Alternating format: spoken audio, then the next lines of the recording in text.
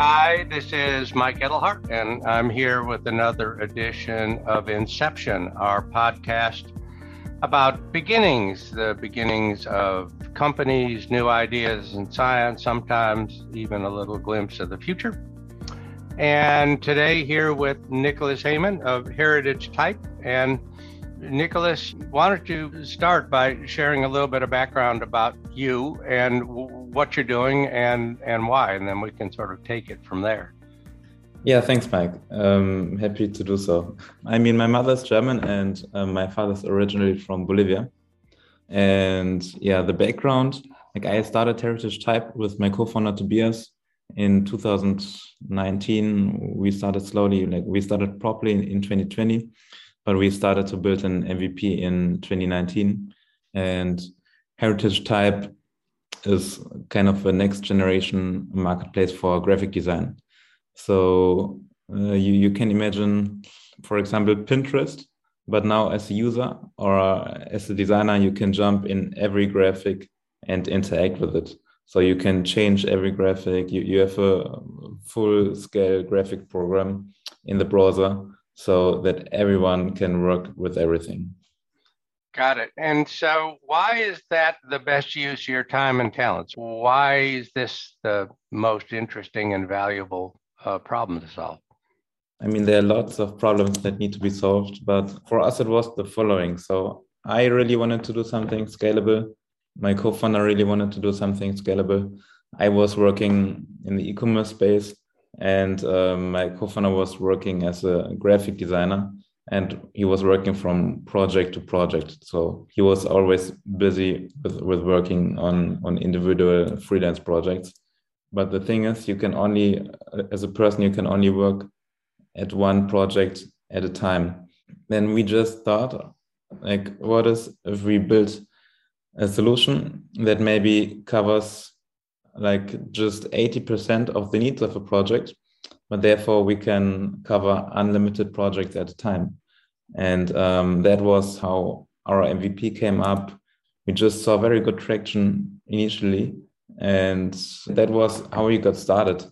Got it. So it might be helpful to folks to just sort of describe the market, because that was one of the things that attracted us to you. So there are great big tools at the top of the market, right, that professionals use that produce heavy duty graphics. And then there are some platforms at the very bottom of the market that are sort of the color by numbers equivalent of doing graphics. And what you're doing is essentially drawing down from the folks at the top that sort of expertise and ability in a form that folks in the middle can use. Is that a fair way to characterize it? Yeah, very good point. Exactly. So basically, with the marketplace, with the tool, we empower amateurs to act as professional designers, or to at least learn the skills step by step.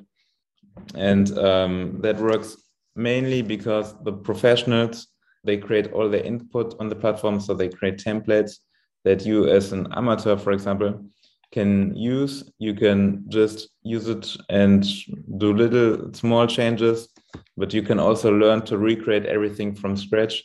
So it's really what you're saying, connecting those two groups. Right. So if I loved the art from the old Grateful Dead album covers, maybe I could get something from the designer who did that then I could repurpose. And it's not American Beauty Rose, it's Mike Rose, but it still has the same look and feel. And I didn't have to do it from scratch. And I also didn't have to paint by numbers. It's really professional stuff. Exactly.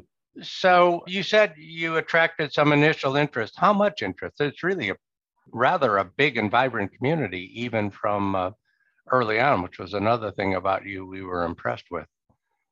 Yeah, true. From the beginning, we decided to sell our MVP and to ask for money, because we just wanted to see also conversion rates and what we need to do to make people buying some MVP. We got a few 100,000 in revenue in the first 3 months, and that was good enough initial traction for us to build on this more. So where do you hope this goes? I mean, do you see yourself always as sort of being in the middle, helping above and below? Do you think that being in the middle is a better place to start than being at the top or the bottom, or what? I think being in the middle is a good position because we empower the bottom, and the bottom is very big.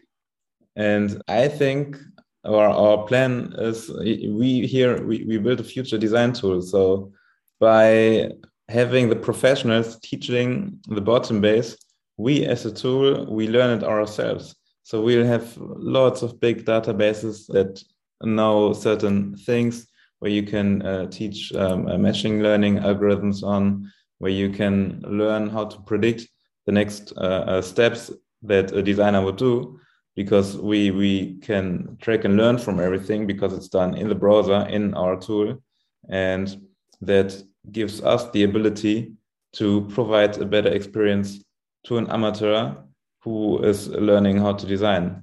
So it's a bit of learning, it's a bit of commerce, it's a bit of community. It's really a number of different ideas all kind of put together in a unique way. Yeah, true. Community is a big part of it. And so, how do you express community? So, what does that mean for you and the designers that are in there, or from the aspirational designers who want to learn? How does it all work? So the community, on the one side, it is our biggest fans, and actually they would buy every product from us.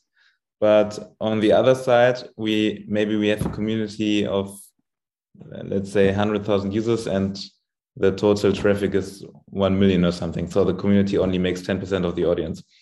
But the community is super high engaged.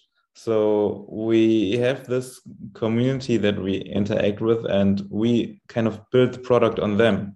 So whenever we are testing something, or we are just thinking about developing anything or going somewhere more in detail, we would ask them, we would send out test products. We do all kind of testing, from email testing to developing things and then asking users to test it via Zoom call, so that we can really see how users are interacting with the product.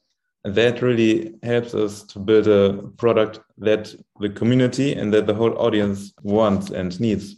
Then in turn, again, when you have this high engaging community that is every time happy again about new products and new releases, they then help you to spread the word. Or I mean, that's at least how it is for us.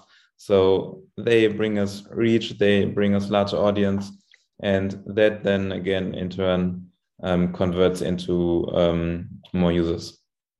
And so, in your mind, what's the ultimate goal here? So, a few years from now, what does Heritage Type look like?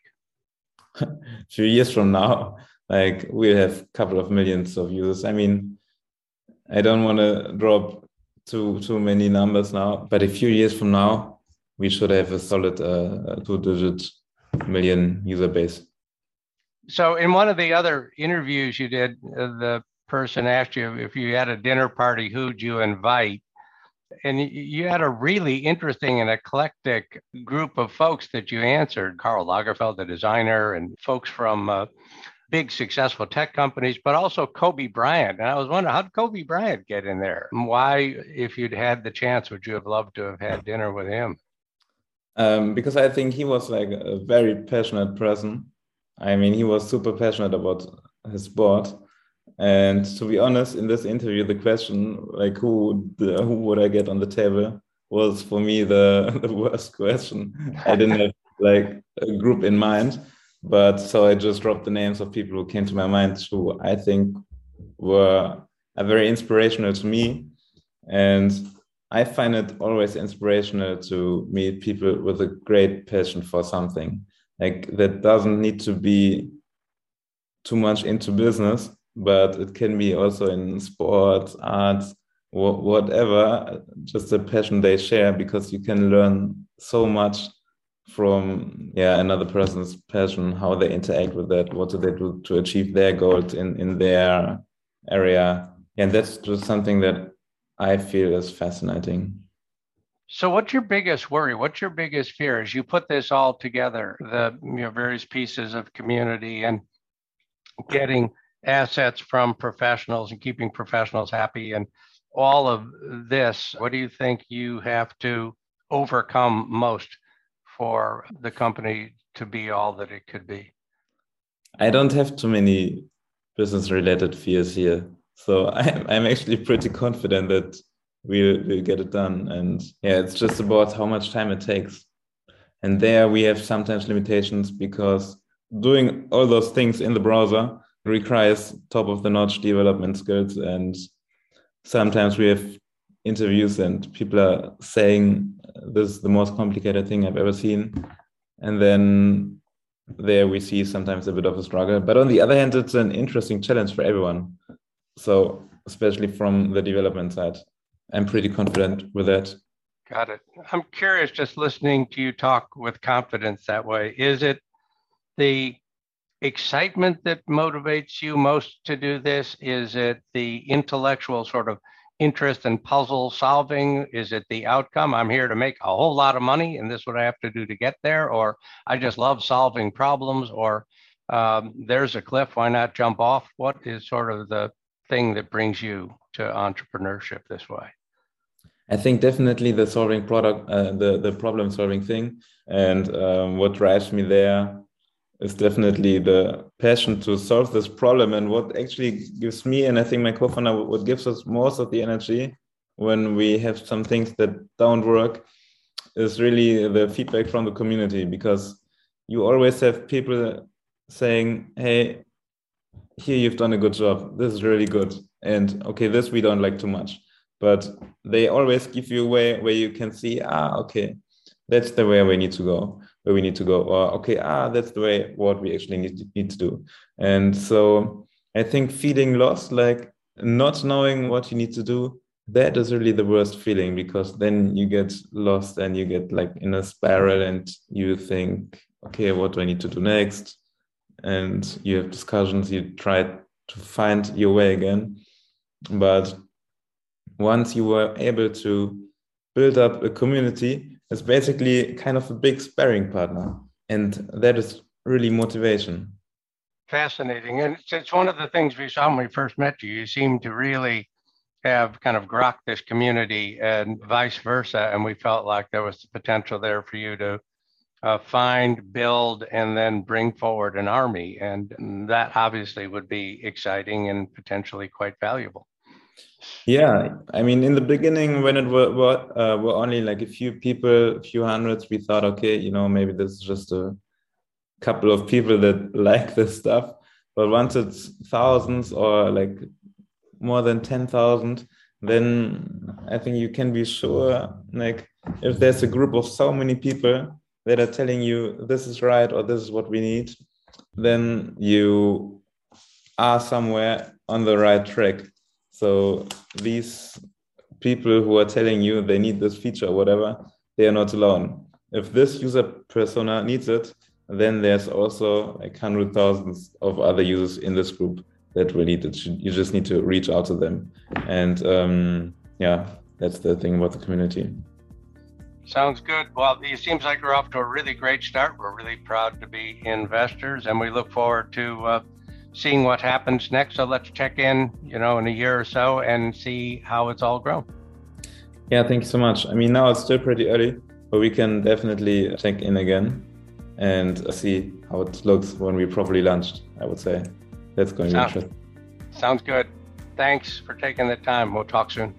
Thanks, Mike.